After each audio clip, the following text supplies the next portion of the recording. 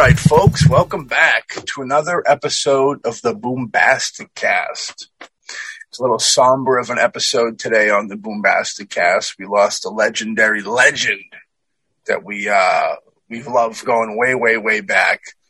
A gentleman, me and my good cohort over here, Alexander the Great, actually got a chance to see perform his art, his stand-up routine. The great Gilbert Gottfried, you know what I mean?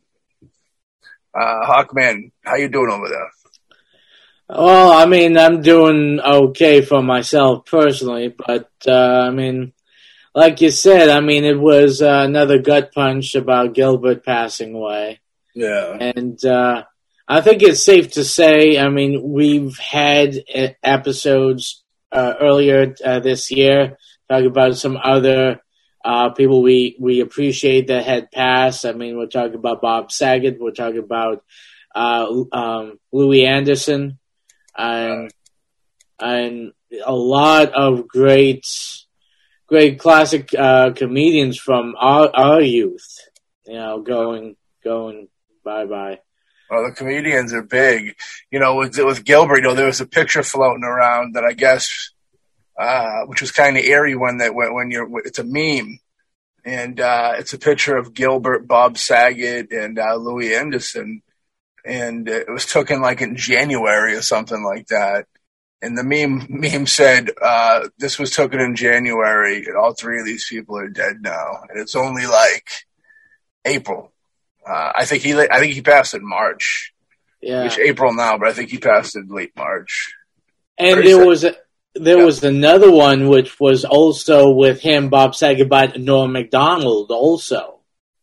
Well, it's to be. I wouldn't put too much conspiracy into it because it's to be expected with them being legendary comedians of their time, and unfortunately, you know, you don't go backwards in time; you just go forward. You know what I mean? Just get older. So.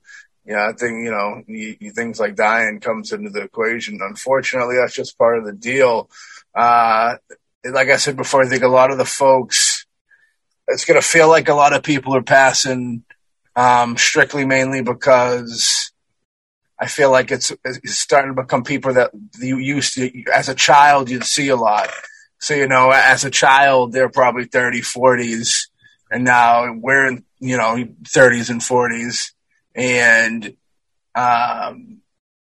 you know, we're their age and they're the age of their parents and such when they were going out or whatever, grandparents. But yeah, very sad, you know, like it's crazy. Time keeps it moving, as they say, you know what I mean? But it was very sad that Gilbert passed. Gigantic fan of his comedy, stand-up comedy, you know, of course his work with Aladdin, you know, his Lago, everybody loved that to death. Ninja Turtles, he was a part of, you know, Prom Child, of course, huge. Prom Child is huge, for everybody. I was telling the Hawkman recently, I went back and did a rewatched 1 and 2 in tribute to Gilbert. And, the first one, you know, I like the second one a lot too, but that first one's like really great comedy. Like for comedies from the 90s, if you were to make a list of comedies from the 90s, you know, top 10 listers will say, you'd have to have Problem Child on there because it's actually a very well put together comedy. You know what I mean? And I think there's 3 of them. I think there's part 2, which is a little more campy. Got the girl involved with it, very fun. And that big heavy dude that was in a lot of movies at the time, I wonder ever what came of that guy. We'll have to get him on the show. There was a part 3 as well, which I think was Junior in Love, perhaps. But it was about him, like, I think there was a camp involved with that one too. Maybe it was like a camp. He fell in love at camp. I got it on tape somewhere. It was made for TV, I believe. I think Gilbert is the only one who returned. I think it was a new kid and Gilbert returned. They say Gilbert couldn't turn down dollar bills. That's what they say. But that's why we love him.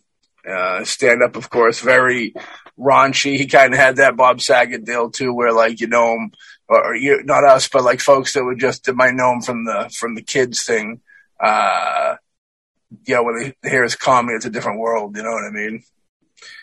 Gilbert had been in trouble for saying some offensive things throughout the years. dropping 9/11 jokes, tsunami jokes that kind of hurt him out.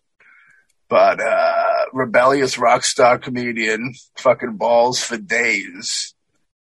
Dude that would throw everything on the old chopping block for a laugh. You know what I mean? Comedy purist. You know what I mean? Got to be appreciated, got to be loved.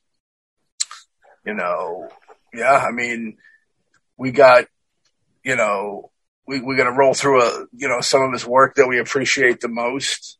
But yeah, he got to start at 15 years old. First time he ever hit the stage doing stand up, which is pretty crazy. His sisters, I believe, brought him to do it, which is nuts. You know, back in the day, that's some crazy shit. Now, Hawkman, you ever get into his podcast, the Gilbert Gottfried Amazing Colossal Podcast? No, I mean I knew of it. Right. As Matt likes to always give me crap about that.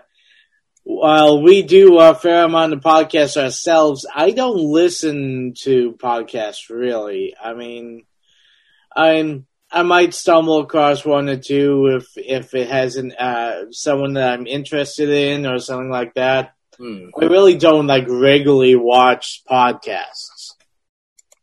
Now, I mean, the thing is that as you might or might not know, if you followed, our podcast journey, we had the honor of seeing him, both of us, at the gathering of the Juggalos. Now that was, 2019. 2019, yeah, right before the pandemic hit us, And I mean, the thing is, we saw his act. Unfortunately, we didn't get to, see him behind scenes, or we didn't really talk to him. But we did see his act, and it was good. I mean, it was good that we got to see him before he passed.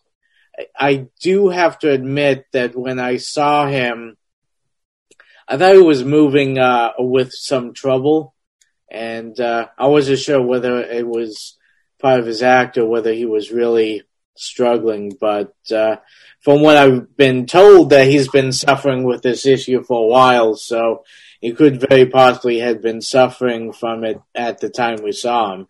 Yeah. Yeah, when we seen him, you could tell there was a little something up. It was great to see him.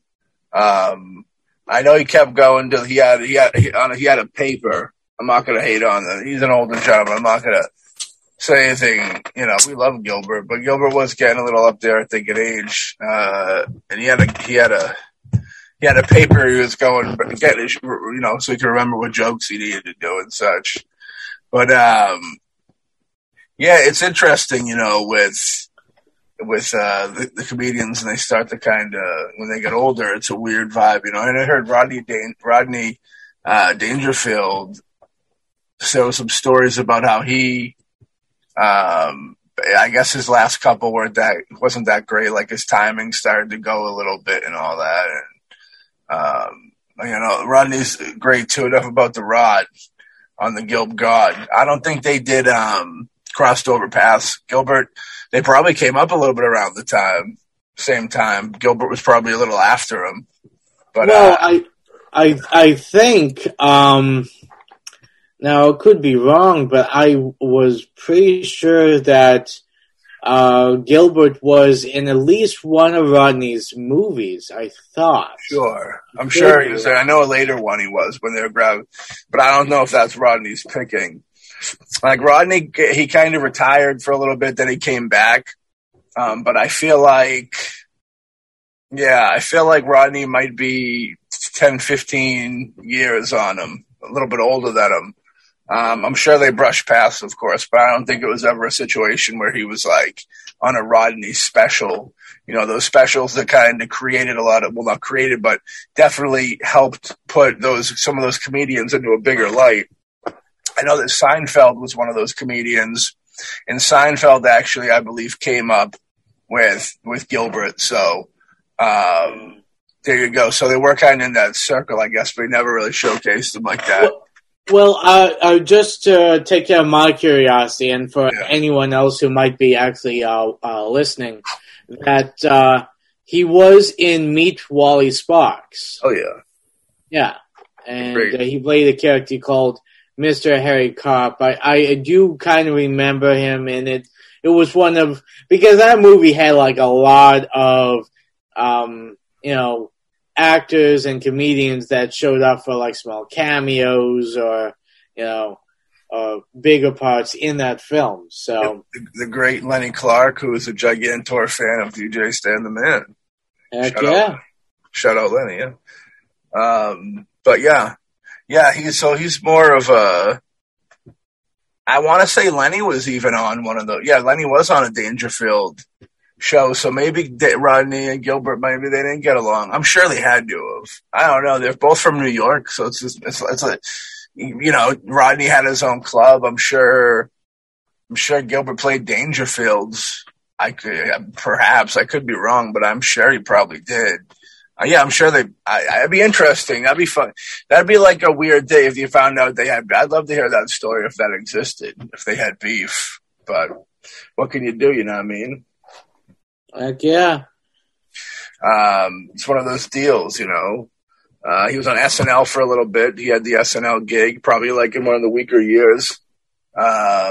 Gilbert's like, you really got to be Gilbert if you're writing for Gilbert, I feel. You know what I mean? I feel like if you're going to give writers, I think that could have been a problem why you didn't really, fly at SNL. Yeah. Well, I mean, Gilbert had a very specific way of doing things. Right. And when you hire Gilbert, you got Gilbert. I mean, it wasn't like, you hired him and then all of a sudden he changed his shtick for whatever, project you had. Yeah. I mean, it's funny. I mean, when you look at his comedy, you look at a lot of the film season, and then you look at like he did a lot of, Disney family stuff. I mean, Iago.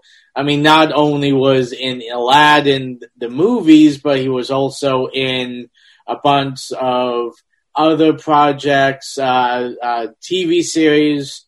He was actually in the Problem Child TV series as a voice. It was also in the Aladdin TV series playing Iago.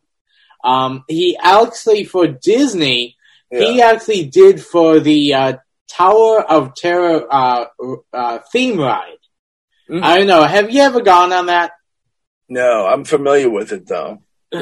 Well, anyway, I believe it's still there. I mean, last time I went was, over 10 years ago. What, Disney? To Disney. Yeah. My family went there later in life when I was older, so I didn't cruise with them. My younger brother and sister went. They brought me back a cup, a cool, frosted with green in it. Listen, having almost a glowy green tint, mug from that place you were talking about. Yeah, and Shelley in it too. Yeah, and the thing is, if you gone there or you haven't, or you might have just seen the video. Yeah, he plays pretty much like a guy coming in to rent a room at the Tower of Terror, and with these themed parks, they have a video, getting you amped and ready for the ride, kind of making you feel like you're part of a story more than just, doing a cool ride. Yeah. And of course, Gilbert, did that thing, and it was fun. It was fun seeing him, and definitely the first time I did, I was not expecting to see a video with Gilbert Gottfried. So, right. But actually the thing is, my favorite movie that he did, okay, as you can guess, he played the character Iago. Now, you might think, well, of course, you're a big fan of Aladdin, which, I grew up, think it's one of the best Disney animated films that came out. But my favorite was actually Return of Jafar. Because that one, they redeemed the Iago character. Yeah. Because, as you as you know, watching. It was one of those straight to DVD, DVD or VHS's Disney films. They did a lot. They did like Pocahontas 2. They did Mulan 2. But I do have to say, at least with Aladdin, they made it to Aladdin 3. Okay, yeah. So the Aladdin ones, and also they had their own like Saturday morning cartoon. So the Aladdin did better with the sequels and also the TV series than a lot of other Disney things. But Return of Jafar, you have Jafar, of course, showing up, and he gets his hooks back into Iago and convinces him to be friends with Aladdin so they can manipulate, so Jafar can, come back and wreak his revenge on those that he believed wronged him.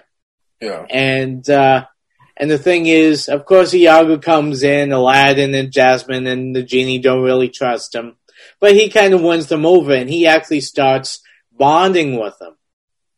And then, of course, in the typical Disney family kind of thing where you have a character like Iago, he starts realizing that maybe he should not be the lackey to the villain. Maybe these people are actually seeming to trust him now and like him, and he feels bad about what he's doing. And then there's a line in it that I love where Iago decides that he's going to kick Jafar's lamp into the lava to destroy Jafar and save his new friends. He does that, but Jafar pretty much zaps him, and Iago falls down. Of course, in the typical Disney movie, you think that Iago might have perished. And then Iago coughs up and says, and after Aladdin says, You think he's dead? And then Iago croaks, "You'd be surprised what you can live through." And I thought that was probably one of the best straight-to-DVD Disney movies that I have ever seen. Because a lot of others, are simply just for Disney to try to get some few extra bucks on name recognition. But actually, I think Return of Jafar was the only one that I thought actually they tried to actually have a cool story. They tried to, teach something other than, hey, everyone likes Cinderella, so this makes Cinderella too. Which, has like a story that you're like, okay, it doesn't really fit well with the narrative, but yeah, I really appreciate that movie and really love the fact that you had Iago and you gave him kind of a character arc, which I enjoyed. And the thing is that Gilbert, he did a lot of stuff, a lot of voiceover works, a lot of live action stuff, but he was never really given much to do other than playing Gilbert. And they didn't try to, give him a lead or a big supporting role with any huge character arcs or anything like that. Yeah. Which is great. He was great at what he did. But I did appreciate that that's the only time I can think of where Gilbert was given something more to do other than be the funny voice. Yeah. I'm with you, Bubba. Yeah. And like I said, that one really touched me and I really liked it. So, yeah, there's a lot of stuff on here that looks like a wide variety. There's more variety than I expected when I was cruising through of stuff. It'd be, he's done a decent amount of stuff. It'd be interesting to dive in more so into some of the earlier deals, I know the first thing, not the first thing, one of the first things I remember seeing him on was Cosby Show, because I used to watch Cosby Show heavily in the 90s and 80s, you know what I mean? Oh, I have a question for you. Did you drink anything while watching the Cosby Show? Because if that's the case, I just want to check. I hope you didn't. he dosed America. Cosby dosed America into thinking that he was a great dude with the Cosby Show. If you ever want to talk about getting dosed through TV, think about that. He got everybody believing he was, and that's speculate that he is, and I guess he's out of jail now. So because they didn't have evidence or something, lack of evidence, or he refused to say that he did it. I remember, I don't know what the actual dealing with that was, but I think it was kind of like that the people who went after him, because there's a time limitation on this kind of crime. Statute of limitation. Yeah, I don't think there is for like rape. I don't think there is. I think there is. I mean, I don't know. I have, but I mean, that's something I would definitely check in. I think that's what I heard, that there was one of those kind of loophole things that why they couldn't really go through and keep him in jail for that. Yeah. Well, what can you do? But he was on. He was a car salesman in an episode of Cosby. What's his name? Gilbert. Gilbert was, yeah. But there was another comedian too. I'm trying to think of his name that was in this episode. Sinbad. Sinbad was also in this episode. I remember this. I dug the Cosby Show, and I say all the time, dude. Cosby, I can't think of it better. I don't, I never watched a lot of those Leave It to Beaver shows from back in the day, but I can't think of a better father figure in positivity placed in front of American families in my time than Bill Cosby. So, like, that's the deal. So Cosby Show was heavy. There was like 2 spinoffs of the Cosby Show, if I remember correctly. They originally had Cosby, which had like Dougie Fresh in it, which was Dougie. Yeah. Actually, you know what's funny? There's a funny little story I have for that. Let's hear it. Okay. I was in high school at the time. Yeah. And I forget which class it was, but somehow, I mean, we ended up going to New York, and one of the things was we got to see, it was for like a video production class. And we were able to go to New York. We like went behind like one of those tabloid news stations, behind the scenes. But we also got tickets to the new Cosby Show. Very cool. Yeah, so we got to sit in the audience and actually. You watched Cosby do his thing live? Yeah. You never told me that, dude. That's fucking awesome. I wish I'm jealous of that, dude. Well, I mean, it's one of those things that, it was a cool time, but I mean, it's not something I mean, I had to think about it because, I mean, like I said, I was in high school. But I do remember it was hilarious because, well, I did religiously kind of watch the original Cosby Show. I never really watched the new one, the newer one with Dougie Doug and all that. But I do remember that it was an episode where I think Dougie Doug is trying to propose to his girlfriend or something like that. And there's a scene where he's going through his pockets trying to get the ring, and he's pulling out lint, he's pulling out other stuff trying to find it. And of course he's making jokes bits with what he's pulling out. And he finally pulls out the ring. And the first time, of course, we didn't know what was happening. Yeah. So we're watching it, and he pulls it out, and we were all like, "Oh, cool!"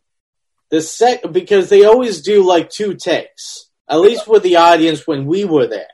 Okay, and they were going to go to do a second take, and I was there with my classmates. I forget who. One of them says, "Hey, how about when he pulls out the ring, we all go, oh, one of those like over the top, oh, kind of thing." Yeah. So we as a class all decided to do that. And we got chewed out for it. Don't tell me Cosby did it. No.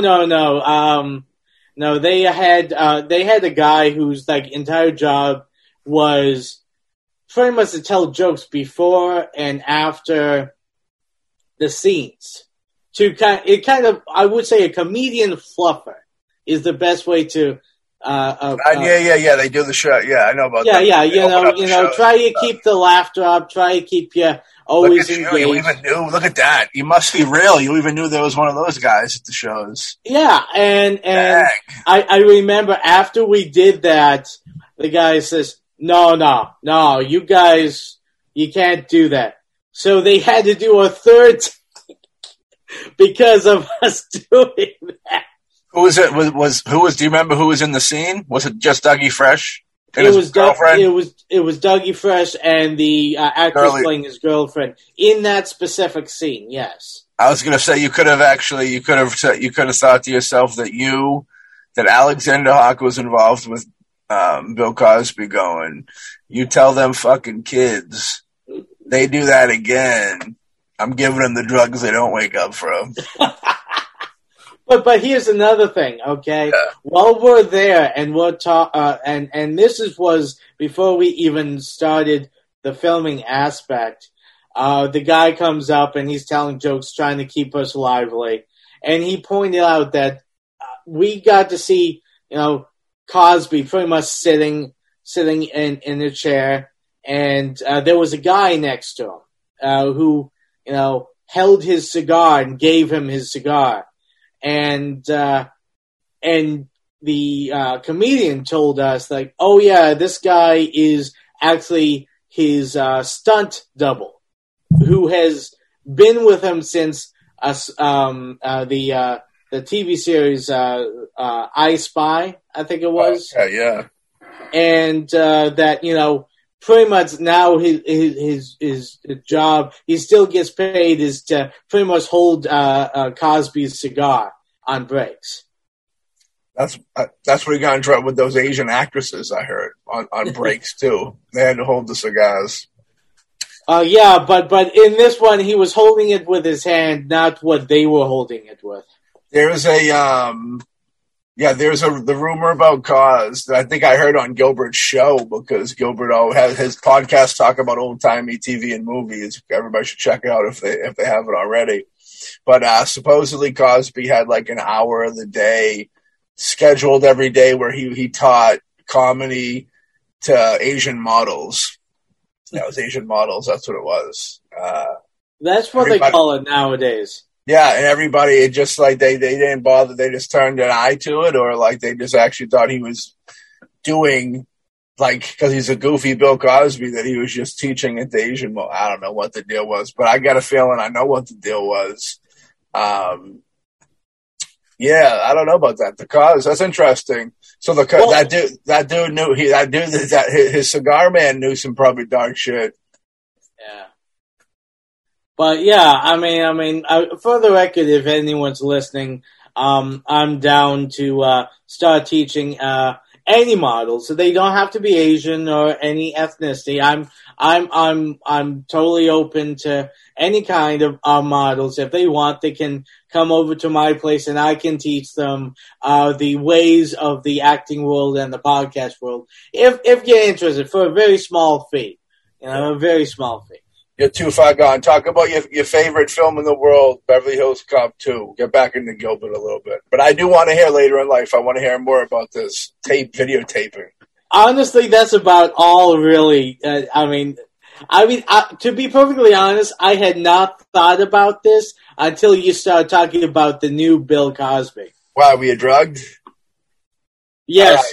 Yes. All right, Beverly Hills Cop 2. Got our boy. No, I want to talk more about Bill. No more Bill talk. You got to talk to a therapist if you want to talk about Bill anymore. He touched me. He touched me in the heart. Horrifying. Yeah, I know.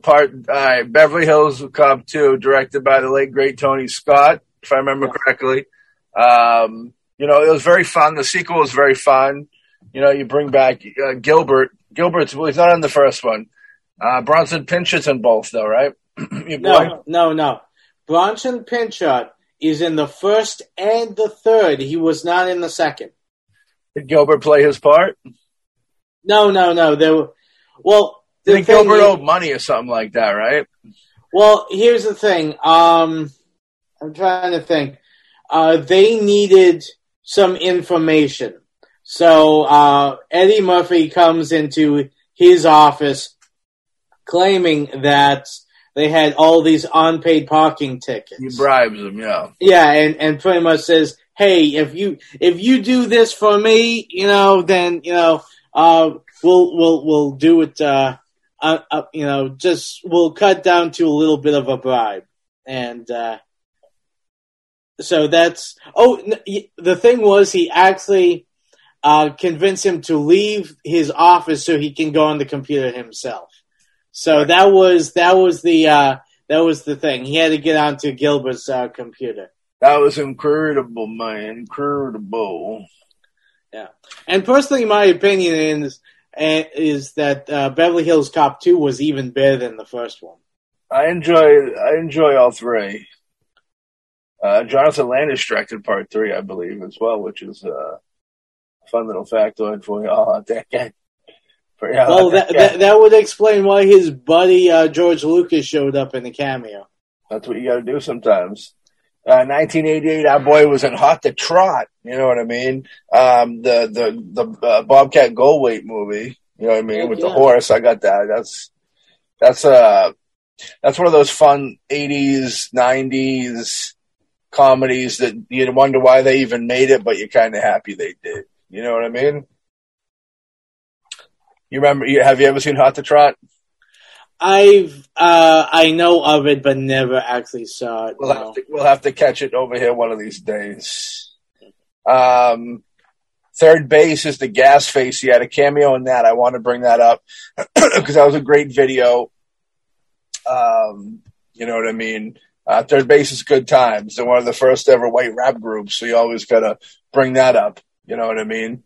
Make people happy. Do what they can. Gilbert played a radio record executive, I believe, of some sorts. And that was a lot of fun. Cameo by MF Doom when he was Zen Love back in the days. Rest in peace. Also, rest in peace to big MF Doom. All right, next up, The Adventures of Ford Fairlane. Fun watch. Big fan. Big fan. Have you seen this? This is a Dice Man vehicle. Oh, I saw that years ago. I mean, Robert Englund also in it. Yeah, I remember bits and pieces of it. I think I saw it not too long after it actually came out. Yeah. It's very fun. I remember as a kid, I think the first, I remember like seeking this out heavily when I first started getting into movies and buying them and purchasing them for myself. I remember this was one I was hot to trot to get. And this was in the eBay days. I remember the early days of eBay, and I remember I ordered a fucking DVD of this, and it came up from a different, region. Not my region, which sucked, which was a problem of eBay back in the day. But very cool film. Dice playing pretty much dice. And in this, Gilbert plays a radio. He's a radio DJ, like a shock rocker, who gets killed, and Dice got to figure it out. Really good. It's not the bad. It's in Dice movies. It's probably in the top 3 of Dice movies for sure. Say what you will. Oh, hold on. There's more than one Dice movie? Hell yeah, there's more than one Dice movie. Oh, okay. You kidding me? Dice is a fucking movie mogul. 1998 here. Rather, 1990. I'm losing my mind. Probably my favorite film that Gilbert appears in, Problem Child. Like I said before, really good comedy. I rewatched it. It really stands up. Dennis Dugan directed it. Dennis Dugan gone on to do a lot of Adam Sandler stuff and like a big time Hollywood comedy director. I believe our pal Frankie and Bagamo was even directed by Dennis Dugan on something. But Prom Child is starring the late great John Ritter as well. Rest in peace. Fantastic. Jack Warden's in this as well. Rest in peace. Amy Yazbek, she's still with us. Cool. Michael Oliver, who kind of retired from acting. I think he did both of these movies. And, I don't blame him really because, as a kid, you're like, or as a kid and even as a teenager, I was like, I wonder why that dude we've never seen him in anything else. You'd figured he would have boomed off into other shit. And then nowadays I can look at it and go, well, he was typecast to like a mother trucker. People probably couldn't get over that problem child vibe. I know that when he retired, he's got a band. I believe he's a music dude. But he was on Gilbert's show. He did an interview, and I think he did an interview somewhere else. Because I've like sought after that dude to try and see what the dealio was. I want to try and get him on the show, but he's very, very, not there. Yeah. Want to know something funky? I just checked out IMDb real quick. Gilbert Gottfried is number 1 on the star meter as we speak. So fuck yeah. That's big respect. Number 1, Gilbert got there. That's big. That's big. IMDb is weird nowadays. We're so old that like when they do their birthday thing, I look at it every now and then, and like half the people out in the front, I don't even know. It's like New Hollywood, you know what I mean? It's unfortunately where age comes in, like we're talking about before. It's an unfortunate deal, but it's okay, Alex. There's another place to go after this, right? There'll be more Problem Child films in the future with Gilbert, and Michael Oliver will be hooking it up too. So next up after that, Look Who's Talking 2 he was in. Look Who's Talking 2's fun. That's a fun film too. I enjoy Look Who's Talking series. I'm not too ashamed to say that. I think that's some of the best work of Travolta and Kirstie Alley. Sure. That's some of their. I believe DeVito's even in this one. Rosie O'Donnell, I think might have played the girl, but I could be wrong. But yeah, you gotta have, when you're doing a movie about voices, you better believe Gilbert needs to be up in that motherfucker. Next up, he was in Prom Child 2. I like Prom Child 2 a lot. I think it's a little more campier. I think you get a little bit more screen time with Gilbert this time around. They realize it's funny. Gilbert's a weird addition to the film because when you think about it, Gilbert's a star of both films, but it's just like a side story to what's going on type deal. But he's like a star. Like in the beginning, in the first one, he's a star, but he's really just the dude trying to get him out of the orphanage. And then in the other one, he's kind of a star of the film, but he's really just like the principal type deal. And, but he's up in the billing, which he should be. You know what I mean? I just think that's funny that he's not more involved in this plot. You know what I mean? You a fan of Prom Child 2 or not so much? Well, I mean, I know that this might put a friendship on rocky ground. Get the fuck out of here. You've never seen Prom Child 2? I haven't seen Problem Child 1. Wow. That's horrifying. I've only seen bits and pieces of it. I mean, part of the reason why I haven't seen both of those is that when they came out, okay? Yeah. I thought Problem Child and Problem Child 2 were part of the Chucky series. Yeah, you have a problem child. You know what I mean? You got problem child. I mean, the thing was that, for some reason I thought that was, like, Problem Child was like another, like, horror slasher a movie with a little kid. I mean, that's what I thought. But did somebody on the street just tell you there's a movie called Prom Child? Because none of the promo goes in that direction. The trailer wouldn't tell you that. I don't know where you're getting that info.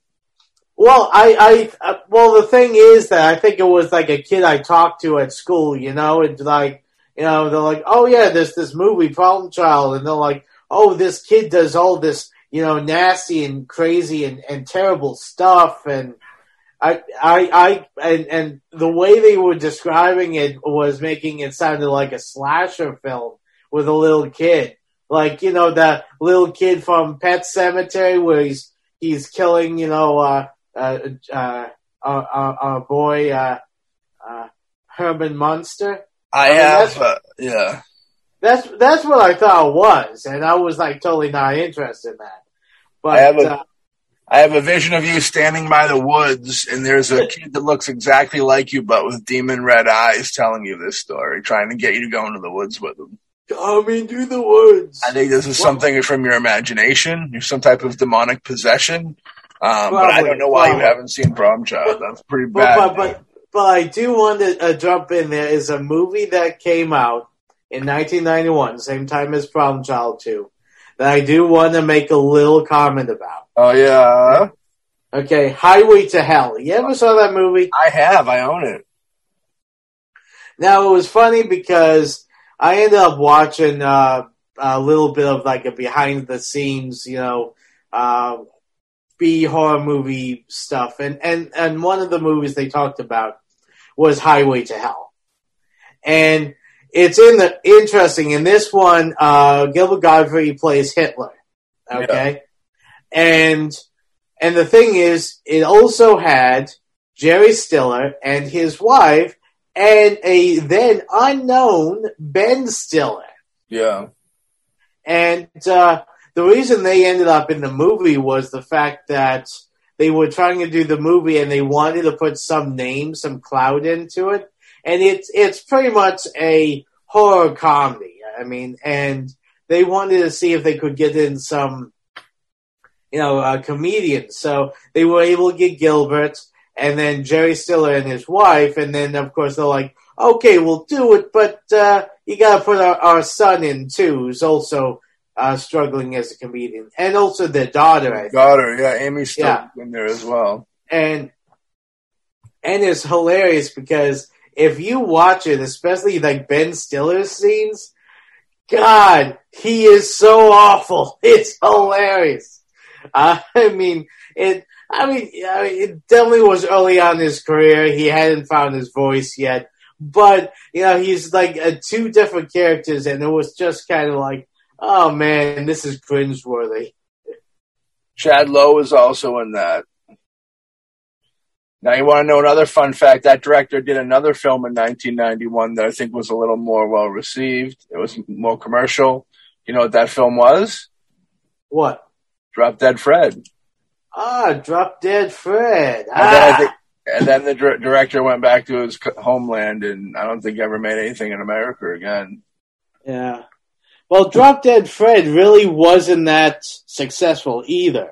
Right, but it was more pushed in theaters. I remember. Well, yeah. I mean, it was supposed to be more commercial, but it ended up being a lot of people didn't get it. And all Highway to Hell was more of a harder to get. I remember I didn't stumble into that until later. I think Billy Coyne turned me on to that film way later in life. Wait, hold on. You told me Billy Coyne turned you on?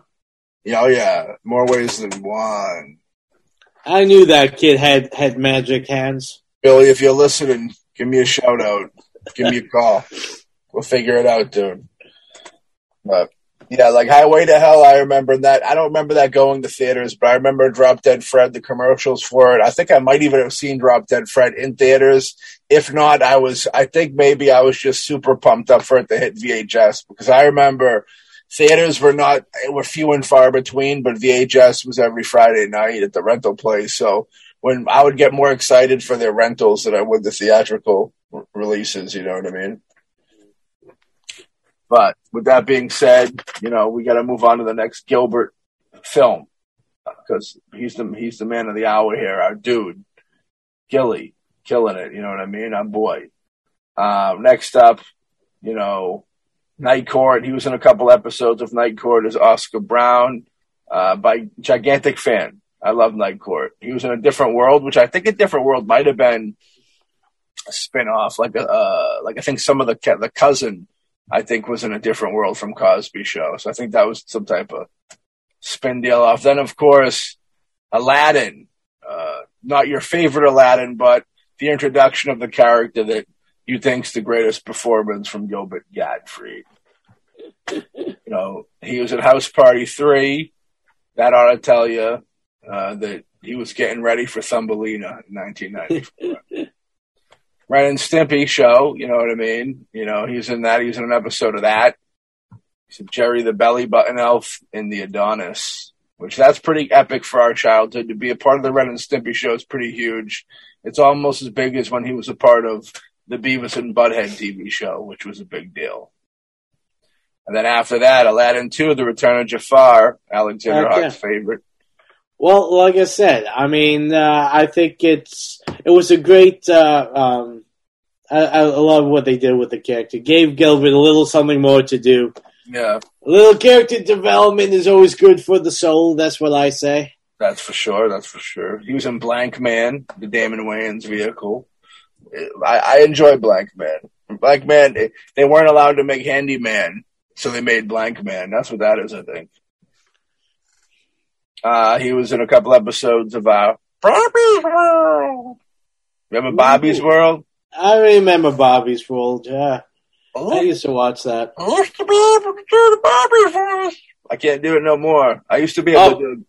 Well, Matt, if you want to really get to the voice, just reach down, and with all your might, grab your testicles and grab them hard and squeeze. Then you can get up there. Yeah. Howie Mandel getting a TV show, a Saturday morning cartoon TV show. Kind of weird. He was also in Saved by the Bell, The Wedding in Vegas. Oh, yeah. And Zach and Kelly were getting hitched. Yeah. That was a two-part. I believe that was a two-parter. Well, I mean, the thing is, I think it was for the TV series itself. I think it was a two-parter. But I do think that they did it all. It did it like a lot of TV movies where they filmed the entire thing, and I think they also put out like for an hour special. But like in reruns, I think they split into two, so it just falls into the regular flow of the half-hour slot. Yeah, I'm with that. Rest in peace, Dustin Diamond. Rest in peace, Dustin Diamond. Some would say the sacrificial lamb for the kickoff of the show. So we got nothing but love for Dustin Diamond. Now, Silk Stockings, I remember, I'm not going to go too deep into that, which is funny that he was in 2 episodes and he played different people in each. I think that's funny. I remember that, the weird the X-rated X-Files. I think I said that I wanted to one of our guests once. So they were in Silk Stockings. Living Single, which Living Single might be that spin-off show with the Cosby niece. You have the Prom Child cartoon. Did you ever get into that at least? No, I don't think so. No worries. I mean, I knew of it, but again, it was one of those things that I never really followed. Yeah. An episode of Married with Children. Yeah, you ain't anybody unless you do an episode of Married with Children. You know what I mean? Yeah. They go out. There's when they go out on a cruise and the boat goes down and they're stuck out on a buoy with the Darcys and some fat chick, if I remember correctly. Gilbert Gottfried was the comedian. Gottfried, yeah. He did a lot of good stuff in that. My apologies to the fat chick. But Ship Happens. I was just setting up that joke, ladies and gentlemen, so don't get angry with me. Ship Happens was the name of the episode. You know what I mean? I wrapped it all around. It was very nice. If I was acting in the 90s, I would want to be on Married with Children. And Gilbert was able to do that. You know what I mean? He was also on some Wings. I remember him being on Wings. I remember watching that at late hours. I think that was I think that was one of those deals because that was a USA show, so that might have been before or after wrestling, perhaps, or before or after something else. I would watch that. I don't know. I could be wrong, but I did watch it. Let's get your boy Tony Shalhoub or whatever his name in there. Tony Shalhoub, buddy boy. He also plays guitar for Black Sabbath. Yeah, and also Thomas Hayden Church. You can't forget him. Of course, where I first fell in love with Thomas Hayden Church. And I'm a huge fan of Thomas Hayden Church. Hey, Thomas, if you're hearing us right now, we want you on the show. Yeah. Problem Child 3, Junior in Love in 1995, the TV version. Yeah, he reprised his role as Peabody. You know what I mean? There was also an Aladdin cartoon. You know, he did an episode of Are You Afraid of the Dark, which you might not have got into, but I loved that as a kid. I thought that was a great time. The episode was a tale of Station 109.1, where a youth obsessed with death discovers a radio station which takes its listeners to the afterlife, which is gangsta, super gangsta. You know who else is in that episode? An actor you might have recognized in a movie called Drive, Ryan Gosling. Hey. Ryan Gosling will always be young Hercules to me. Ryan Gosling, he can be whatever he wants to be, as long as he wants to be. I mean, come on. I mean, doesn't he look like a young Kevin Sorbo? Yeah, I thought he was or something. I think he might. I don't know. He's got a little more artistic films under his belt, I think. Yeah, well, I don't know. I mean, Kevin Sorbo is moving up. He's doing the next Mahal Brothers project, so he's finally starting for a real comeback. Okay, artistic freedom, baby. Now, there's also a film called Meet Wally Sparks we talked about a little bit earlier, so we don't get back into it. I think it's it's maybe Rodney's last good films. It's rated R, so that helps it. It's very fun, very fun. Like, you got our boy Lenny in it, so it's got that special moments in my life for me. He was on the Weird Al show playing Al's imaginary friend. I remember that. Yeah, Dr. Katz, professional therapist. He was on Hercules. I know you're a big fan of Hercules. Heck yeah. You know what I mean? The Clerks, the TV series, doing the voice. They couldn't get Seinfeld to do the voice, so they got Gilbert to do it, which was funny. Who played Seinfeld. Son of the Beach. He was on 2 episodes as Noxus Johnstein. Remember, I owned the first season of this. I believe this was a Howard Stern executive produced television show that it had its moments, but I don't think enough to survive, but it didn't. You know, he was on Crank Yankers, Zorge Zucco. You know, that was a big show at the time, which they brought back, I believe. I enjoyed Son of the Beach when it was on. Yeah, Back by Midnight was the film, another movie that Rodney was in, but I think that was more just they were both hired in. You know, he's done a lot of stuff. You know, Greg the Bunny, he was in that that was kind of short lived. You know, he eventually did some Sesame Street. He did a lot of cartoons, even bigger ones of nowadays. 30 Rock, Till Death. He did 2 episodes of Till Death, which I like. I do want to jump in for 1 second. Do that. Okay. He was in an episode of CSI Crime Scene Investigation, the Las Vegas one. Yeah. In 2003. And the reason I want to bring up is he was in it with, it was him, Bobcat Goldthwait. Oh. And one other comedian of the time. I forget who. And, of course, it was a situation where the person who ended up dying was a comedian who ends up dying on stage. And, of course, they interviewed all the different and Gilbert Gottfried was one of the suspects that they were interviewing. And in the end, it ended up being Bobcat who was the one behind killing off that comedian. And actually, I gotta say, it's one of my favorite CSI episodes, not just the fact that Gilbert and Bobcat were in it, but the ending when Bobcat revealed why he killed off the comedian, I thought was probably one of the coolest endings. Yeah. Yeah. And his reason was the fact that the comedian was all about the insult comedy and making fun of the audience. Mm-hmm. And Bobcat's like, you guys are idiots that you are, clapping and awarding this guy for just being an asshole on stage. He's not telling jokes. Yeah. Right? He's just being a douchebag. And it was his reasoning why he killed off the comedian. Darkness. Yeah. Following me. Yeah, what can you do with that? What can you do? Hannah Montana, 30 Rock, Tonight Show with Jay Leno, he made 8 appearances. A little rambunctious. Some of his, he had those 2 jokes that really got him.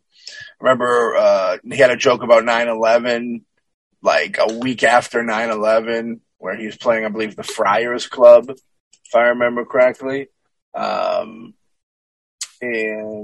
it was, let me see, the 43rd. Yeah, that's what it was. All the way back in 1991, and he did an Emmy Awards performance. There was an issue, too, where he told a series of masturbation jokes in reference to Paul Rubin's arrest for masturbating in an adult movie theater. Viewers in the Eastern time zone saw the entire set live. That's us. But Fox censored the broadcast for the West Coast delay and issued an apology calling the jokes irresponsible and insulting. Gilbert said that the producers stated that he would not be invited back. You have, the 9/11 joke, during his monologue at the Friars Club roast of Hugh Hefner 3 weeks after September 9/11. Gottfried joked that he had intended to catch a plane but could not get a direct flight because they said they have to stop at the Empire State Building first. This was one of the first public examples of 9/11 humor. I remember there was a too soon. Somebody got all, just said that, at least not too upset. That was kind of a joke in itself, I think. Bigger than anybody has ever lost an audience. You know what I mean? You got to be careful. And then the aristocrats joke, which got a whole documentary about it. I don't know if you've ever seen that doc or heard the joke. It's a big, long joke, a filthy joke, but very beautiful. Go check it out. I'm sure you can hear it on the YouTube if you have it. How about you? And then of course there was the joke about the tsunami, which got him fired from being the Affleck duck. Yeah. Do you remember Do you remember the joke? Yeah. I don't know. Should I say it? We might be canceled. We'll do it for Gilbert. We're talking about what he said. It's not like all right. We'll do it for Gilbert. I apologize, but the joke was saying that don't feel too bad about the tsunami because you're murdering it. You want me to do it? Oh, you remember it? I remember it. All right, fine. You go ahead. All right. It goes a little something like this, I believe. It goes, yesterday I broke up with my Asian girlfriend. I shouldn't be that upset, though. There should be one floating by any second now. Yeah. I was getting to that punchline, but... you gotta do the part about yesterday I broke up with my Asian girlfriend, though. You gotta give the context. Gotta bring it in, Yeah. Well, so... And it's funny because going back to when we went to the gathering, there was a point where a few people from the audience started chanting, "Fuck Affleck! Fuck Affleck!" And of course Gilbert loved it, and he let them go on for a while, and then he went on with his comedy, and then there was a time where he just stopped and was like, "Hey, can I hear that fuck Affleck again?" Yeah. Fuck Affleck! Fuck Affleck! That's a good impersonation. That's a good impression of him. I try. I have a little bit of audio from that gathering event that we were at that I'm going to put at the end of the show. So if anybody wants to know what's down, but yeah, for sure, millions of dollars were lost on that Affleck deal. That was a big deal. Talk about a dude that, for better or worse, no matter what you think of his comedy or whatever, goes out there, willing to lose gigantor money to try and get a laugh. He knew it. he might not have knew it was going to get as bad as it did, but he knew that a lot of people weren't going to like it. But he also knew that he liked it. It's kind of like the vibe where, you say something, you might go a little dark every now and then with a joke or something on a show or something like that, and somebody at home might go, "Oh, that's really that. It's bad taste." You know what I mean? That's too far. But in the same sense, somebody else could be listening to the same thing and had a really bad fucking day or something, and they hear that, and the darkness of it makes them smile, and that's kind of who the joke's for at the end of the day type deal. You know what I mean? So I think Gilbert was more of one of those comedians where there's certain people need a little more than a knock-knock joke to get them to chuckle. And there's got to be jokes for those people. Well, I mean, here's the thing. Okay, here's my philosophy when it comes to comedy, and that is that comedy is one of the most powerful things in the world to help people deal with terrible situations. And the tsunami, 9/11, both of them are terrible situations. And those are things that you wish never happened. And I'm sure anyone, if they had a time machine and could go back and make those things never happen, they would. But unfortunately, we live in a world where that happened. Now, yes, you can be upset with Gilbert making the joke, saying, it's too soon, it's not good making jokes of a horrendous situation. Yeah. But here's the thing. That we need jokes like that. We need jokes that aren't, that kind of go into the darkness of life. It's what we call gallows humor. Yeah. It's how we deal with. I mean, some people can only get through these kind of things by taking something as horrendous as that and find something funny in it. And you know what? It's hard. It's not easy. And a lot of people are like, well, you should not make light of that situation, and you should just hold your head in somber sadness and just walk on. But you know what? Fuck it. Okay? Yeah. Sometimes you need someone to make that, off-color joke that, joke that, blurs the line of good taste and what is considered humor.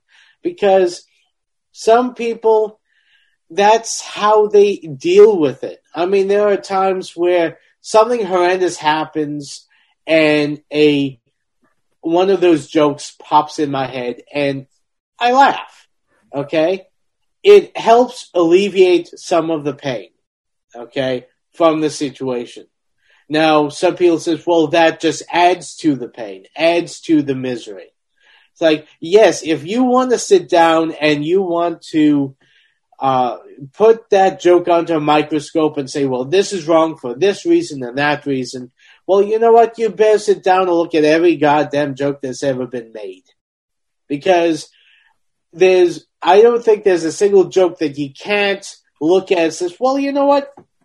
Saying that joke is making fun of this person or this situation. And the thing is, everyone, every situation, every person has to be able to take a joke. Okay? And even if it's a joke that you don't find funny or you think, is a little more hurtful than it should, well, it's your right to go at that person with a joke about them. Okay? That's how you deal with humor. That's how you deal with jokes. Okay? Anyone who lifts a hand over a joke, no matter what the joke is, you showing that you do not have the intelligence to think of a response verbally. Because action, violence, and all that is the way of those who cannot think for themselves. Yeah. Have I found times where someone says something or did something that pissed me off, and all I want to do is beat the friggin' shit out of them? So many times. And guess what? I never did. You know why? Because that does not take care of the situation, and that just lowers you to their level. So the way you deal with it is they make a joke at you, you make a joke at them. And you keep on going back and forth. Because sticks and stones can break your bones, but words will never hurt you.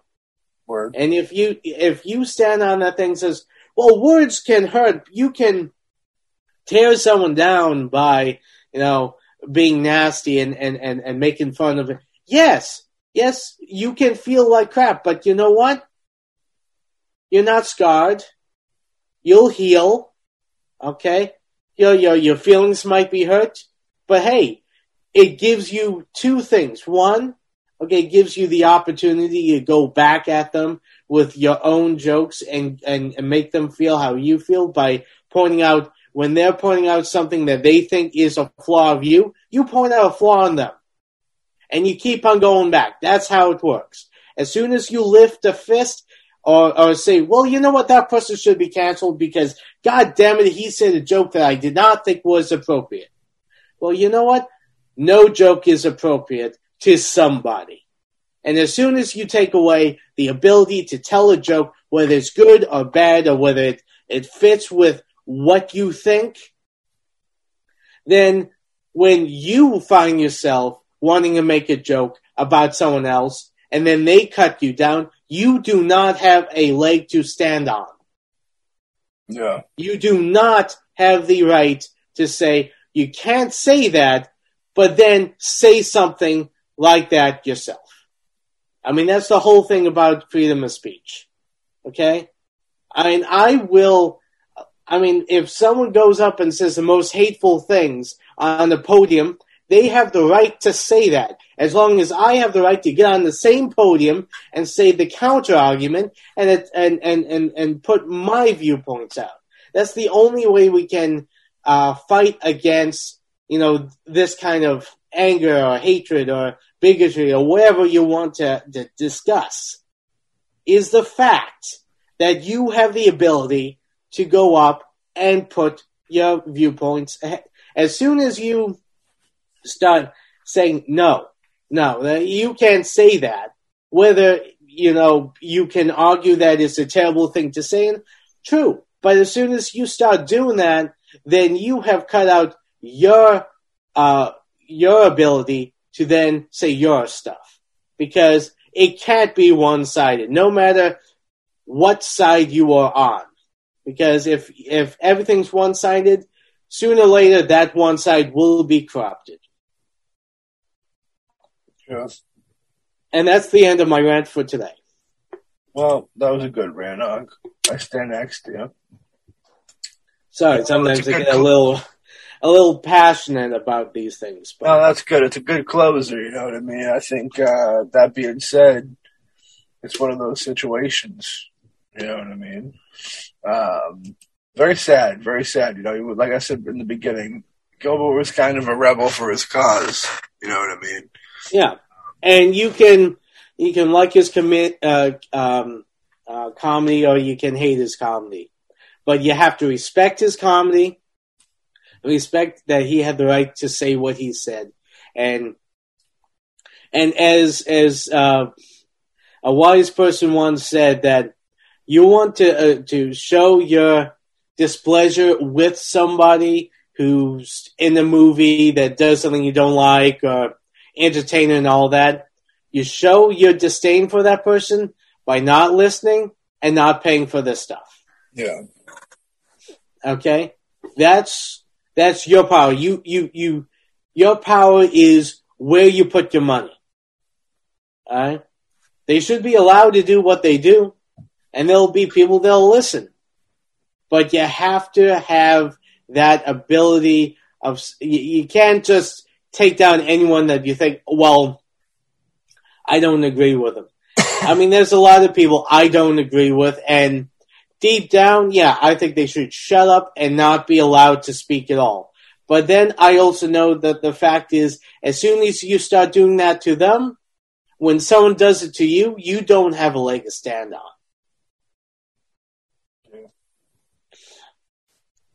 That's truth, man. Yeah. Alexander unleashes. Yeah.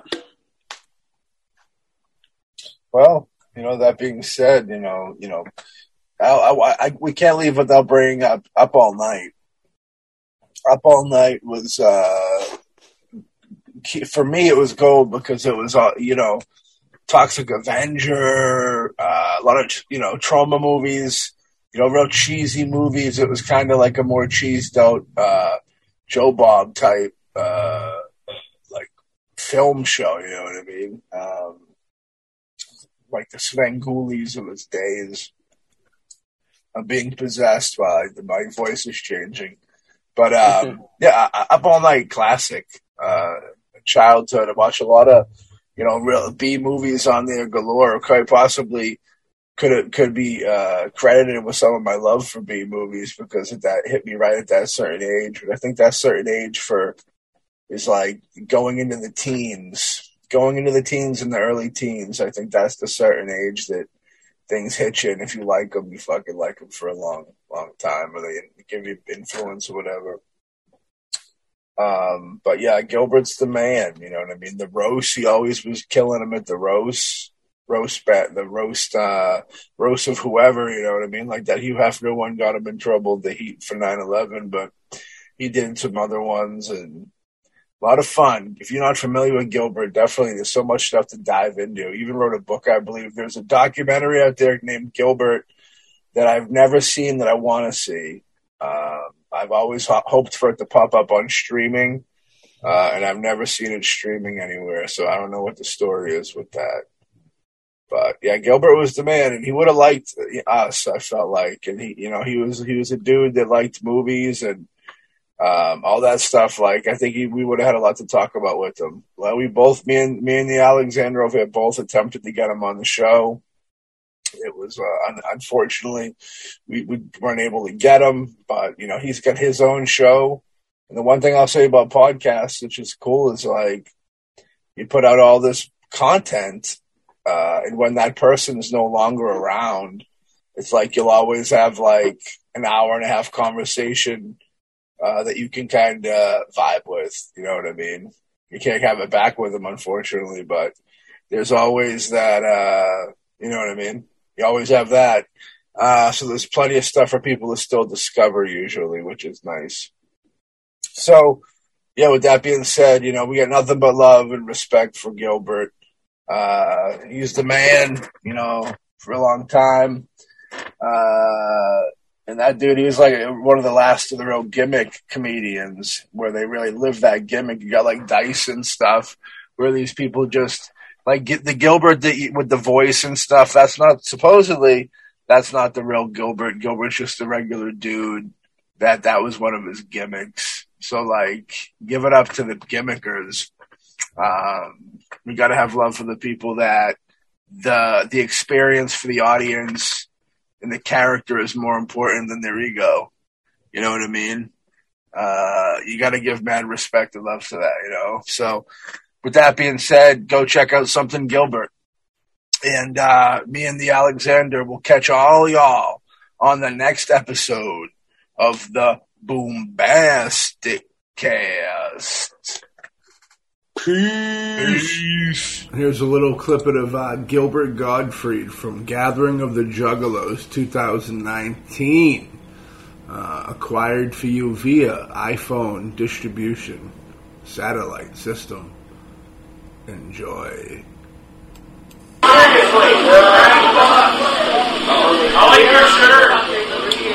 So, can you say fuck Acolyte one more time?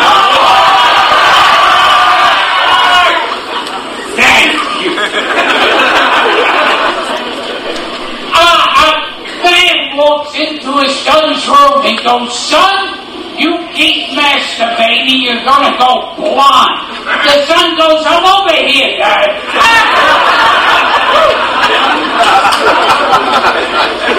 Because the father so many times that he went for her.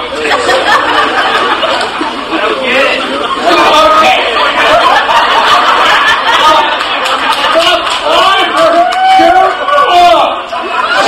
The farmer was pulling on his dick, and he jerked off so many times that he went blind. And that's why he couldn't see her. You gotta, tonight you'll have to think about it.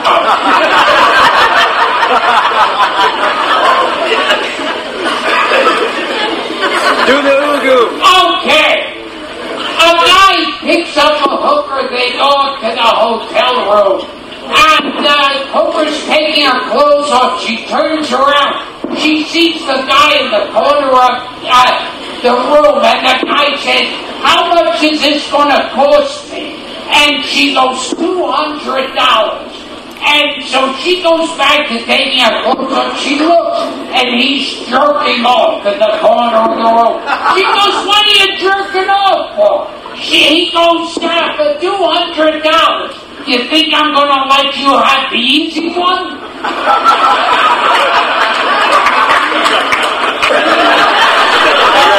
Any of you want to go over there and explain?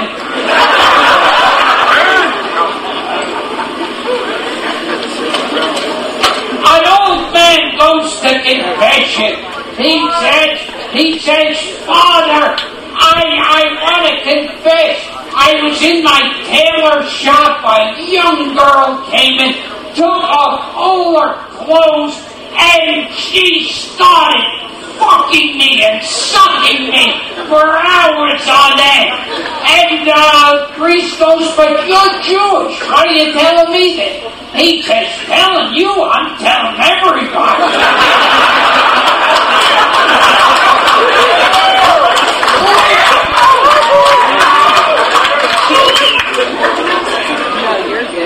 A woman goes to the gynecologist.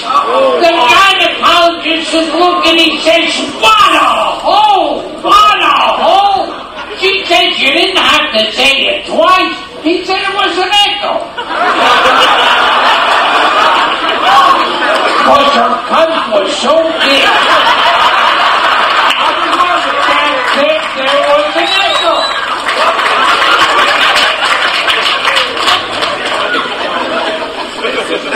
I think Johnny Carson used it.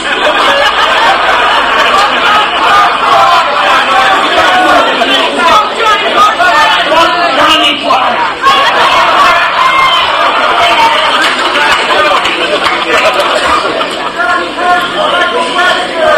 A man goes to the doctor examines him, he finds out the man has 5 penises.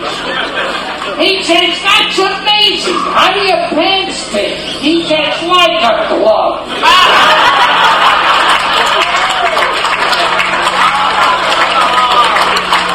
Because it would fit if he had 5 penises like my penis.